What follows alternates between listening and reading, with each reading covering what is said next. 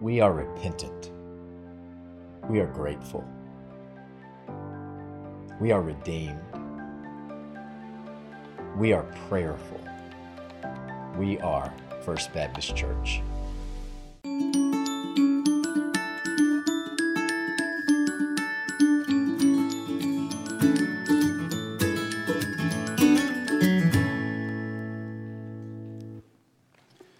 Good morning. How are y'all? Jimmy, I was told there was no choreography or motions required today, so I'm not sure what that was all about. But my name is Scott Lane, and I'm one of the pastors here, and it's a pleasure to be with you in this time teaching and looking at God's Word together. Pastor Danny is away on vacation with his family and family friends, and so we're praying for him in that time that it would be restful, be sweet fellowship, and that he comes back fresh and ready for service and for ministry. So if you're new to Logos, or if you're new to our church, I want to say welcome to you. If you're here in the room, or if you're watching us on TV, and or streaming or virtually, we're glad you're here. And so if you would do us a favor, we want to know that you were here. We want to know that you were with us in this season of pandemic. We're going to do that in a distant kind of way, distancing in a virtual kind of way. And so we want you to go to fbcsa.org/connect, and there's a card that we want you to look at and fill out for us. We want to know you were here. We want to tell you what God is doing in and through our church. Even in this season, God is doing amazing things in and through you, and in and through our ministries and programs for the gospel, for missions, and for His kingdom. Things are happening. We want to connect with you. We want to tell you about that. We want to start a friendship with you and just learn more about you and have you learn more about us in this time, because we believe that God draws people together in a body so that we can worship together like we're doing now, but also so that we can go out and we can serve together and serve well and grow God's kingdom. And so it's an exciting thing. So part of worship today will be gathering, part of worship will be ministering, part of worship is also giving. And so if you would like to worship through giving, there are a couple of ways you can do that. If you're here in the room, you can use drop boxes or collection boxes there at the doors as you leave.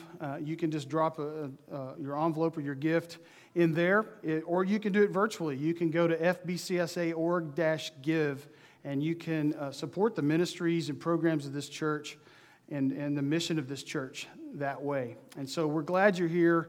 I want to say welcome. I want to say we hope you feel God's presence. We want Him to be near to you, and we want you to feel near to Him in these moments. These are eternal moments. We believe that as we look at God's Word, as we sing, as we pray, that God is near, that God is real, and that God is powerful, and He's drawing us to Himself for His glory and for our good. And so, welcome, everybody. Welcome, everybody. This is our 8th week in our reverse study of Philippians. And so all fall, we've been working through the book of Philippians. And the study has been so rich and so good, needed, encouraging, convicting, challenging, all of those things. And we're reading Paul's letter to this church in Philippi that he started. And so we're going to continue on in our study and in our thinking. We're going to read this morning from select verses because we have a longer passage. It's Philippians 2, 9 through 30. So if you have a Bible, turn there, Philippians 2, 9, 30. Or if you have an app or you're using a digital copy of the Scripture, you're going to want to keep that open because I'm going to refer to a lot of verses in this passage, but we're not going to read them all together at this time. But we're going to read some select verses together, and we'll do that now. So I'm going to ask you to stand. If you're here in the room or if you're at home, stand. And let's read together, starting in verse 19. I hope in the Lord Jesus to send Timothy to you soon, that I also may be cheered when I receive news about you. Verse 23. I hope, therefore, to send him as soon as I see how things go with me, and I am confident in the Lord that I myself will come soon. But I think it necessary to send back to you Epaphroditus, my brother, co-worker, and fellow soldier, who is also your messenger, whom you sent to take care of my needs. Therefore, I am all the more eager to send him, so that when you see him again, you may be glad, and I may have less anxiety. You can be seated.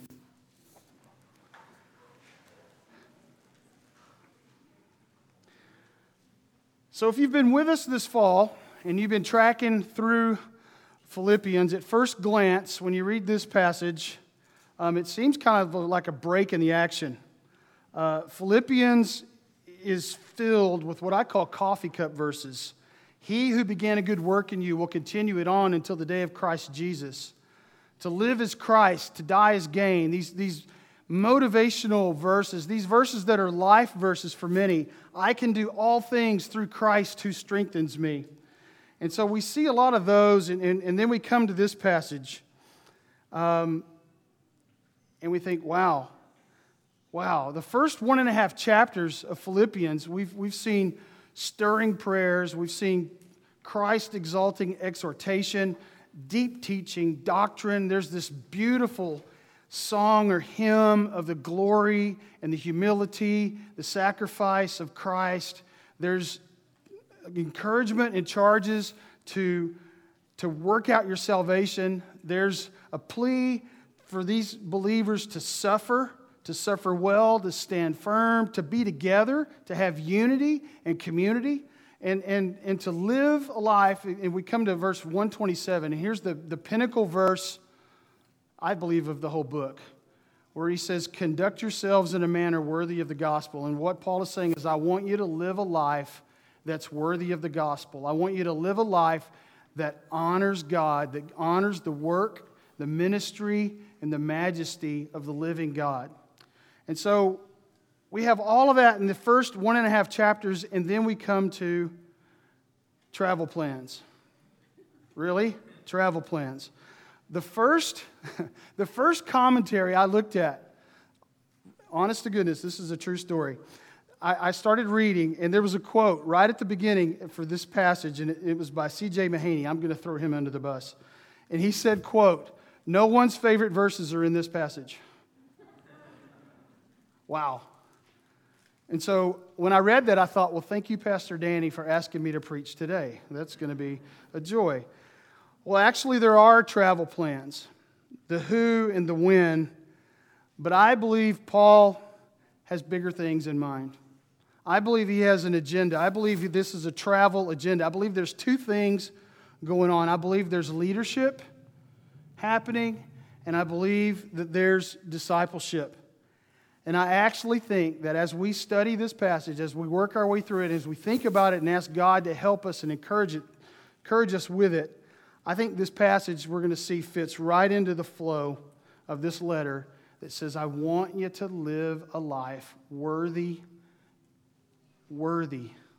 of the gospel. So Paul was a good leader and a good shepherd. So he knew that communication was crucial. He needed to apprise these folks, these people back in Philippi, of his plans. Because in Rome, where he was, there were new plans. He was going to send Timothy. There were changing plans. He was going to send Epaphroditus back sooner than expected. New plans, changing plans, updating plans. It sounds familiar, doesn't it? Sounds like pandemic. Communicating that, even those changes for Paul, was important and strategic. And I will just tell you, the job that I don't want right now is to be the communication director of a church in a pandemic. Talk about stressful. Talk about things changing on the fly. Things like, well, we're not going to meet in person. Well, we're going to meet in person. We're going to meet, but masks are recommended. And then we're going to meet, but masks are required. Or we're going to have a drive-in, or this event's canceled. This event's been changed. This event's been postponed. Whew, what a burden.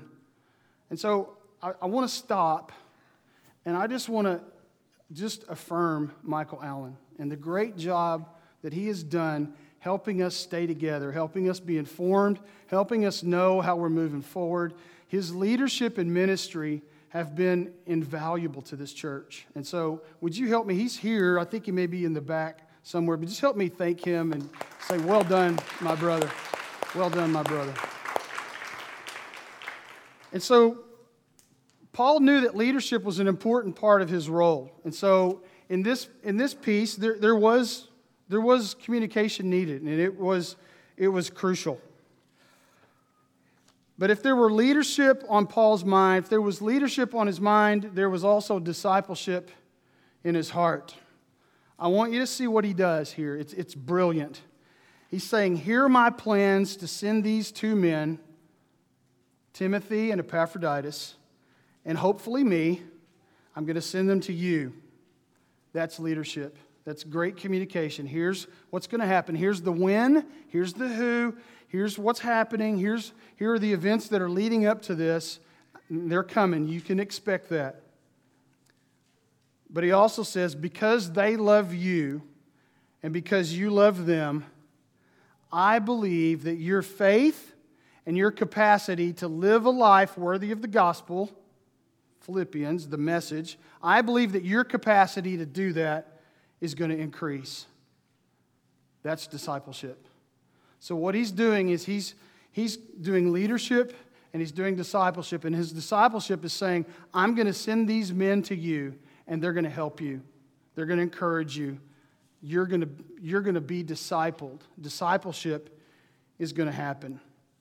So in Paul's philosophy of discipleship, he recognizes that there's great potential for progress in learning and being encouraged in your faith from a visible example. I think he knows, and I think he gets it, that what he's written has been amazing. There's deep teaching. There is strong encouragement. There's beautiful poetry. There's lofty doctrine. And I think he realizes to an extent that, oh my goodness, there's people that may be just a little intimidated. They're reading this and they're thinking, yeah, Jesus, he was perfect, and you want him to be like that? And you're Paul, you're the apostle, you want him to be like you? I can't do that. That's out of my league. So, story time. Back in 1996, Christy and I moved to San Antonio from Lewisville, Texas. We'd been married for 3 years, and we were serving a church in that area. And we were living in an apartment. Now, the apartment life was a blessing to me. Okay? Here's how, and here's why. Because if something broke, if something didn't work right, if something was out of whack or out of kilter in our apartment, you know what I had to do? Call the office. And they sent somebody over to fix it. And that was always intimidating to me. And so when we moved here in 1996, as devotion and love for my wife, she bought me a book. It was about this thick. It was the Encyclopedia of Home Improvement. And so thousands and thousands of pictures and pages and instructions. It was really like a big instruction manual. And you know how men love to read those anyway, right? And so she got me that. Her desire was to help me and encourage me. But can I just tell you, the more I looked at that, the more intimidated I got and the less that I really wanted to do around the house, to fix things, to create things, to change things. And I was very, very intimidated. And so a miracle happened in 2005 that revolutionized me and transformed my capacity to be in home improvement. YouTube. It was outstanding. It was outstanding because now I could just search on a YouTube page on the internet. I could search videos, how to change out an electrical socket, how to hang a ceiling fan. A whole nother world opened up, auto repair. Wow, who even knew?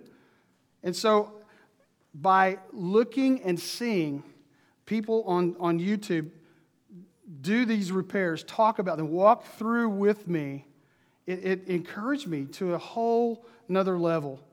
And I think that's exactly what Paul's doing. I think he knew that to a degree what he was saying was true, and it was helpful, and it was holy. But to some folks, I think he thought, this might be intimidating. I'm going to send these guys. I'm going to do that. And so he does. Look at chapter 2, verse 20. It should be up on the screen. I have no one else like him who will show genuine concern for your welfare. Over in 1 Corinthians chapter 4, same strategy, same concept. For this reason I have sent to you Timothy, my son whom I love, who is faithful in the Lord. He will remind you of my way of life in Christ Jesus, which agrees with what I teach everywhere in the church. Visible discipleship. Look at Philippians 4:9. Whatever you have learned or received or heard from me or seen in me, put into practice. Discipleship. There is visible discipleship is helpful. Seeing an example, a living, breathing an example is so helpful.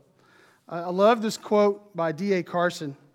He says, Christian character is as much caught as taught. That is, it is picked up by constant association with mature Christians. That's exactly what Paul's doing. The Christian faith is as much biography as it is theology. And Paul's saying to these believers in Philippi, he said, I want you to see, and I want you to brush up against a life being lived that's worthy of the gospel. I want you to experience it. I want you to take note. And then he says, here's what I'm hoping you see. And he points out some things in the lives of Timothy and Epaphroditus that I think are just incredible. First of all, a disciple's life is governed. He wants them to see that a disciple's life is governed. Let's look at verse 19. I hope in the Lord to send Timothy. And we'll just stop right there. I hope in the Lord to send Timothy. Look on down. Look in verse 24. I am confident in the Lord that I myself will come. Now look at verse 29. Welcome him in the Lord. Paul uses that phrase, in the Lord or in the Lord Jesus, 9 times in this book.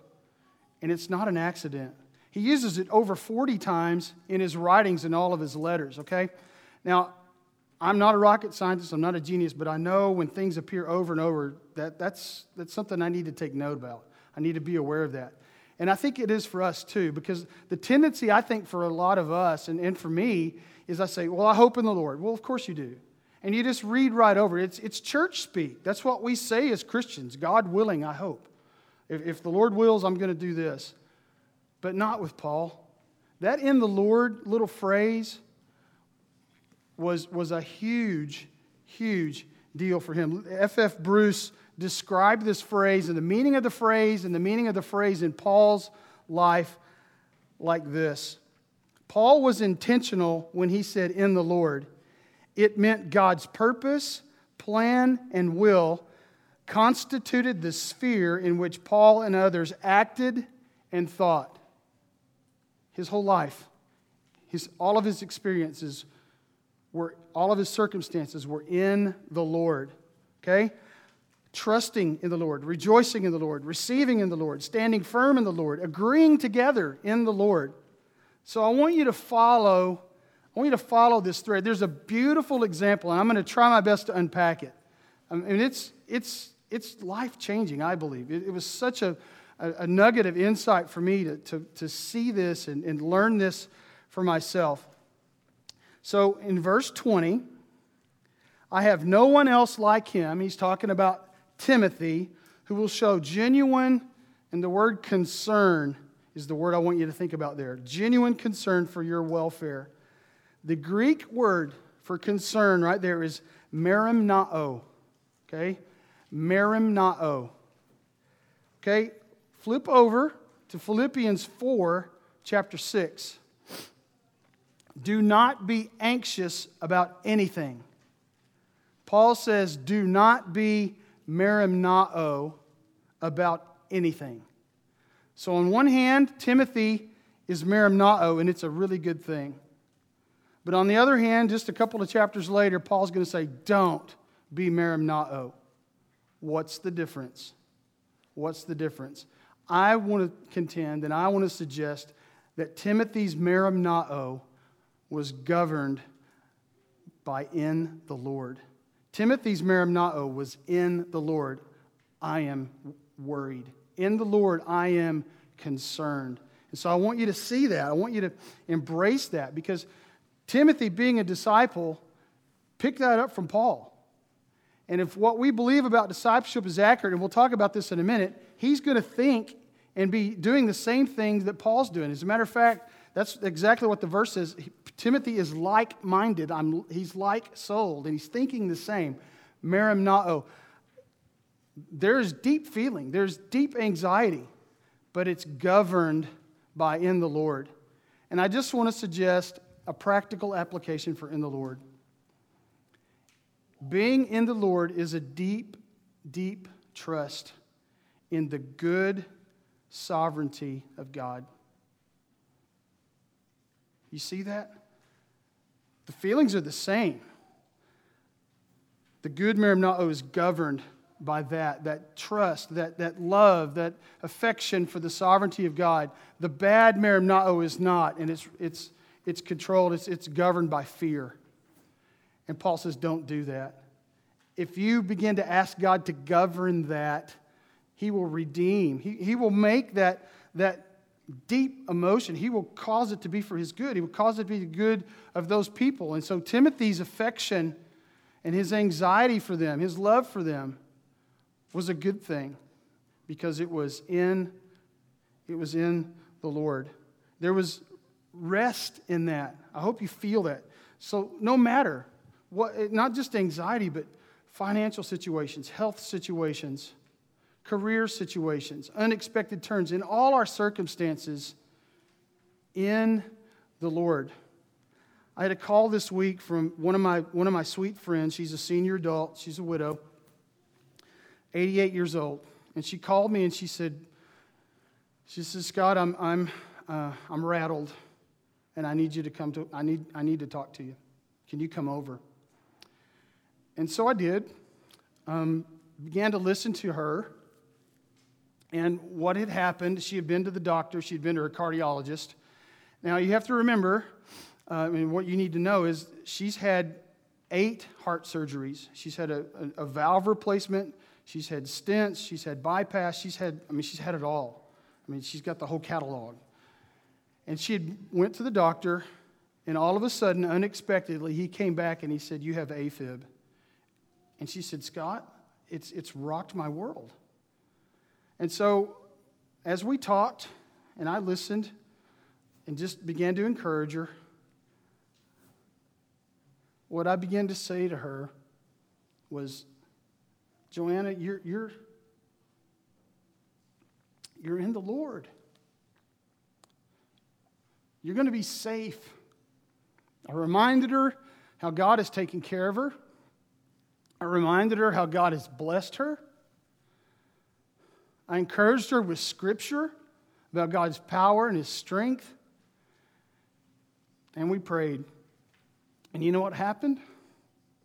By the time we were finished, she said, it's going to be all right. I'm still concerned, but I don't feel that way anymore. It's different. And what happened was this circumstance became governed. That's discipleship. And so maybe the takeaway for us is to think about that. So how do you get that? Well, I just kind of said, but you read the Scripture. God reveals Himself on every page of the Bible. He reveals His character and how He deals with mankind. We cannot read the Bible without seeing that God is sovereign and that He's all-powerful and that all His plans always prevail. Listen, Bible study realigns our heart so that we are more overcome with an eternal God than overwhelmed by our current circumstances. So does your life and heart show signs of being in the Lord? And maybe the exercise, maybe the habit we need to get to is saying that to ourselves. I'm in the Lord. Something happens unexpected. Something's hard. Something's difficult. Something I didn't see coming. I'm still in the Lord. And we preach to ourselves. We remind ourselves. Maybe we need to say that 10 times a day until it just becomes natural. And we say it all the time, just like Paul, in the Lord. A disciple's life is governed. Paul's desire was also for them to see that discipleship is reproducible. Look at verse 20. When we saw that, we talked about Timothy is like-minded, same-souled. Look at 1 Corinthians chapter 4, verse 16. Therefore, I urge you to imitate me. It's reproducible. Disciples making disciples. For this reason, I've sent you Timothy, my son. I'm in verse 17, 1 Corinthians 4. For this reason, I've sent you Timothy, my son, whom I love, who is faithful in the Lord. He will remind you of my way of life in Christ Jesus, which agrees with what I teach everywhere in every church. And all of a sudden, you see, from Paul to Timothy to the church to the community to the nations. It's reproducible. That's discipleship. That's discipleship. There's more to that D.A. Carson quote on being that discipleship is caught rather than taught. Listen to the end of this quote. Modeling, it takes place all the time, whether we take it into account or not. So I'm just going to be a little firm, okay? And I'm just going to be a little blunt. This comes from being a youth minister. They let me do that. And so it's coming. I just want to let you know. That reality is good news and bad news because discipleship happens all the time. We are always teaching other people about our faith. That's good news for some. For others, that's not good news. We are always teaching others about our faith. Is it a faith that we want them to have and practice? That's kind of a self-examination question, isn't it? Is the faith that you're modeling the faith that you want your friends and family to have? Or the people that are not believers, will they look at your life and say, I want that? That's exactly right. Because the truth is, you're discipling them in the way you think and the way you believe. Parents, let me just stop and talk to you for just a second. Even if you're the parent of a teenager with all digital media, peers and independence and all of that, surveys, they do them every 2 years because I guess they think that it's going to be, they're going to come up with something different. You still have the greatest influence on your teenager's life. You're discipling your children, whether they're teenagers or kids. You're discipling them all the time. Not just about spiritual things, but about relationships and priorities, habits, trends, preferences. You're discipling them all the time. Disciples making disciples. That's what Paul's saying. He said, I'm sending these guys to you. I'm sending Timothy to you because he's like me. And I want you to be like him, like me. And that's how it's going to go. It sounds like the Great Commission, doesn't it? Go ye therefore and make disciples. And he said that to the disciples. So how long, how mature do you have to be as a Christian to start making disciples? Not a trick question. It's an honest question. I don't think it's about time. I think it's about your growth. If you're growing spiritually, are you looking for somebody to disciple? All you have to be is just a little bit ahead of them. The Holy Spirit will help. Are you being discipled? Are you discipling anyone? Paul says you should be, because that's why I'm sending these guys, because they can do it. Paul wants the church to see and sense humility in these two men. He's written about humility earlier in this chapter, Look at chapter 2, verse 3 and 4. Do nothing out of selfish ambition or vain conceit. Rather, in humility, value others above yourselves, not looking to your own interests, but each of you to the interests of others. We see it clearly, specifically mentioned for Timothy in verse 20. I have no one else like him who will show genuine concern for your welfare. For everyone looks out for their own interests, not those of Jesus Christ. And the implication is Timothy's looking out for your interests because he's looking out for the interests of Christ. Christ's interest is the glory of God and the good of others. And Timothy is walking that line. He's doing that exact same thing. It's also mentioned for Epaphroditus, verse 26. For he longs for all of you and is distressed because you heard he was ill. You thought his regard for those believers was so high. He said, if they're worrying about me, I can't have that. I don't want them to worry about me. I don't want them to fret. I don't want them to feel that way. Their interest, their value was higher than his. Humility is not thinking less of yourself. It's thinking of yourself less. So what does it look like? What does a humble person look like? You ever wonder that? C.S. Lewis in Mere Christianity said this: do not think if you meet a really humble man, he will be what most people call humble nowadays. He will not be sort of a greasy, smarmy person who is always telling you that, of course, he's nobody. Probably all you'll think about him is that he seemed a cheerful, intelligent chap who took a real interest in what you said to him.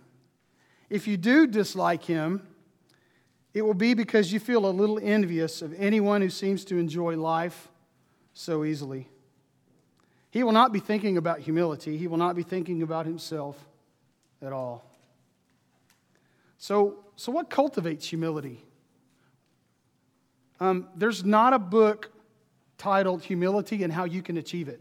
I'm sorry. There's not a self-help book written for that. But there's a book you can look at, the Scripture, and you can begin to think about the cross.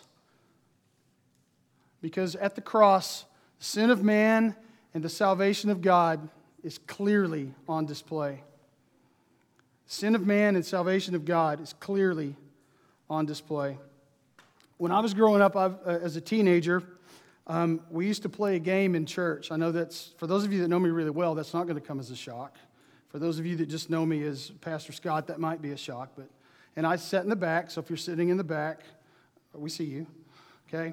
But we used to play this game. When we would sing Amazing Grace, we would always pick out one person in our little group, and it would start, and we would kind of do that behind the scenes so that nobody really knew when it was coming. Amazing Grace, how sweet thou sound that saved a wretch like, bam. And we would point to a specific person and yell their name. And that was funny, y'all, because you'd see them deer in the headlights. Until one Sunday, it was my turn. That song never rang the same again when I heard my name. A wretch like Scott. And it does. When I think about my salvation, when I think about God's grace, His forgiveness, the life He's put in my heart, and how He's blessed me, it is so humbling because I don't deserve it. And so Francis Chan will say you should focus on the cross. So do you know somebody like that? Do you know somebody that's humble, that's selfless and joyous and peaceful? Will you pray for God to shape your heart and life like this? Paul says, these men are humble. Watch them. They will help you to learn and become someone who is living worthy of the gospel. Paul's description of Timothy and Epaphroditus shows the church in Philippi. In some ways, the discipleship is the same. There are some things that all the disciples are doing and believing and thinking and the ways they're acting. But in other ways, they're different and they're unique. And so I just want to point out a couple of these little things. Both Timothy and Epaphroditus are believers. Paul's going to call Timothy a son, He's going to call Epaphroditus a brother. They're part of the family of God. They're believers. They've trusted Jesus Christ as the Lord and Savior. And so the invitation goes, if you want to believe, if you want to be a part of this church family, if you want to be on a path of discipleship, of being governed by the presence and the sovereignty of God, you get there. That happens when you become a believer. It happens when you profess your faith in Jesus Christ. And so they were believers. They both had high regard for the work and the interest of Jesus Christ, just like Paul says. Look at Timothy in verse 21. For everyone looks out for their own interests, not those of Jesus Christ. But Timothy does. Timothy's not like anybody else, is what Paul says. We'll talk about that in a second. But he's different because he does. He has high regard for the work and interest of Jesus Christ. Look at Epaphroditus. Epaphroditus, because he almost died for the work of Jesus Christ. High regard for that work. They had a sacrificial love for that church in Philippi. They both did. They both had a high regard for missions and ministry and evangelism. But there are differences. They weren't afraid to work. The distance between Philippi and Rome was 800 miles. And both those men were willing to do that. So these were not weak, timid men. They were bold and they were brave. Timothy was a pastor. Epaphroditus was a member, a layperson. Paul even says there's no one like him. He's unique. Paul sent him to all these churches. Epaphroditus just ministered to the one church. So they were different in that way. There were different roles for them to play. Paul in chapter 12 of 1 Corinthians is going to say diversity in the body of Christ is a beautiful thing. There are some things that we do have in common, but there's different ways that we serve and that we work. So what about here? What about this body? What do we have in common? Well, we believe that Jesus is Lord and that He died for our sins and He rose from the grave to give us eternal life. We have great love for Jesus. We have high regard for the Scripture. We study it. We worship. There's accountability around it. We think missions is important in our city and to the nations. And we think evangelism is key as we share the gospel all across this city and around the world. Yet there's dozens of unique opportunities. It's just like Danny said at the beginning. Where are you serving? Who are you serving with? You, not y'all. You. There's unique opportunities in this church, in this body, for you to serve. And when you do, what Paul's going to say is people are going to see that, and they're going to be drawn closer. They're going to be encouraged to have a life that's worthy of the gospel, and that's discipleship. That's discipleship. Let's pray together. So, Father, we thank you for your word, your love for us, your encouragement. And so I pray in these moments that you would draw people to yourself, both in faith and commitment and encouragement, that you would use this time as we respond in Jesus' name. Amen. First Baptist Church has been broadcasting its services of new life and historic faith for 46 years. We would like to ask that you continue to pray with us for this ministry and also for your financial support so that we can continue this ministry for years to come. Thank you.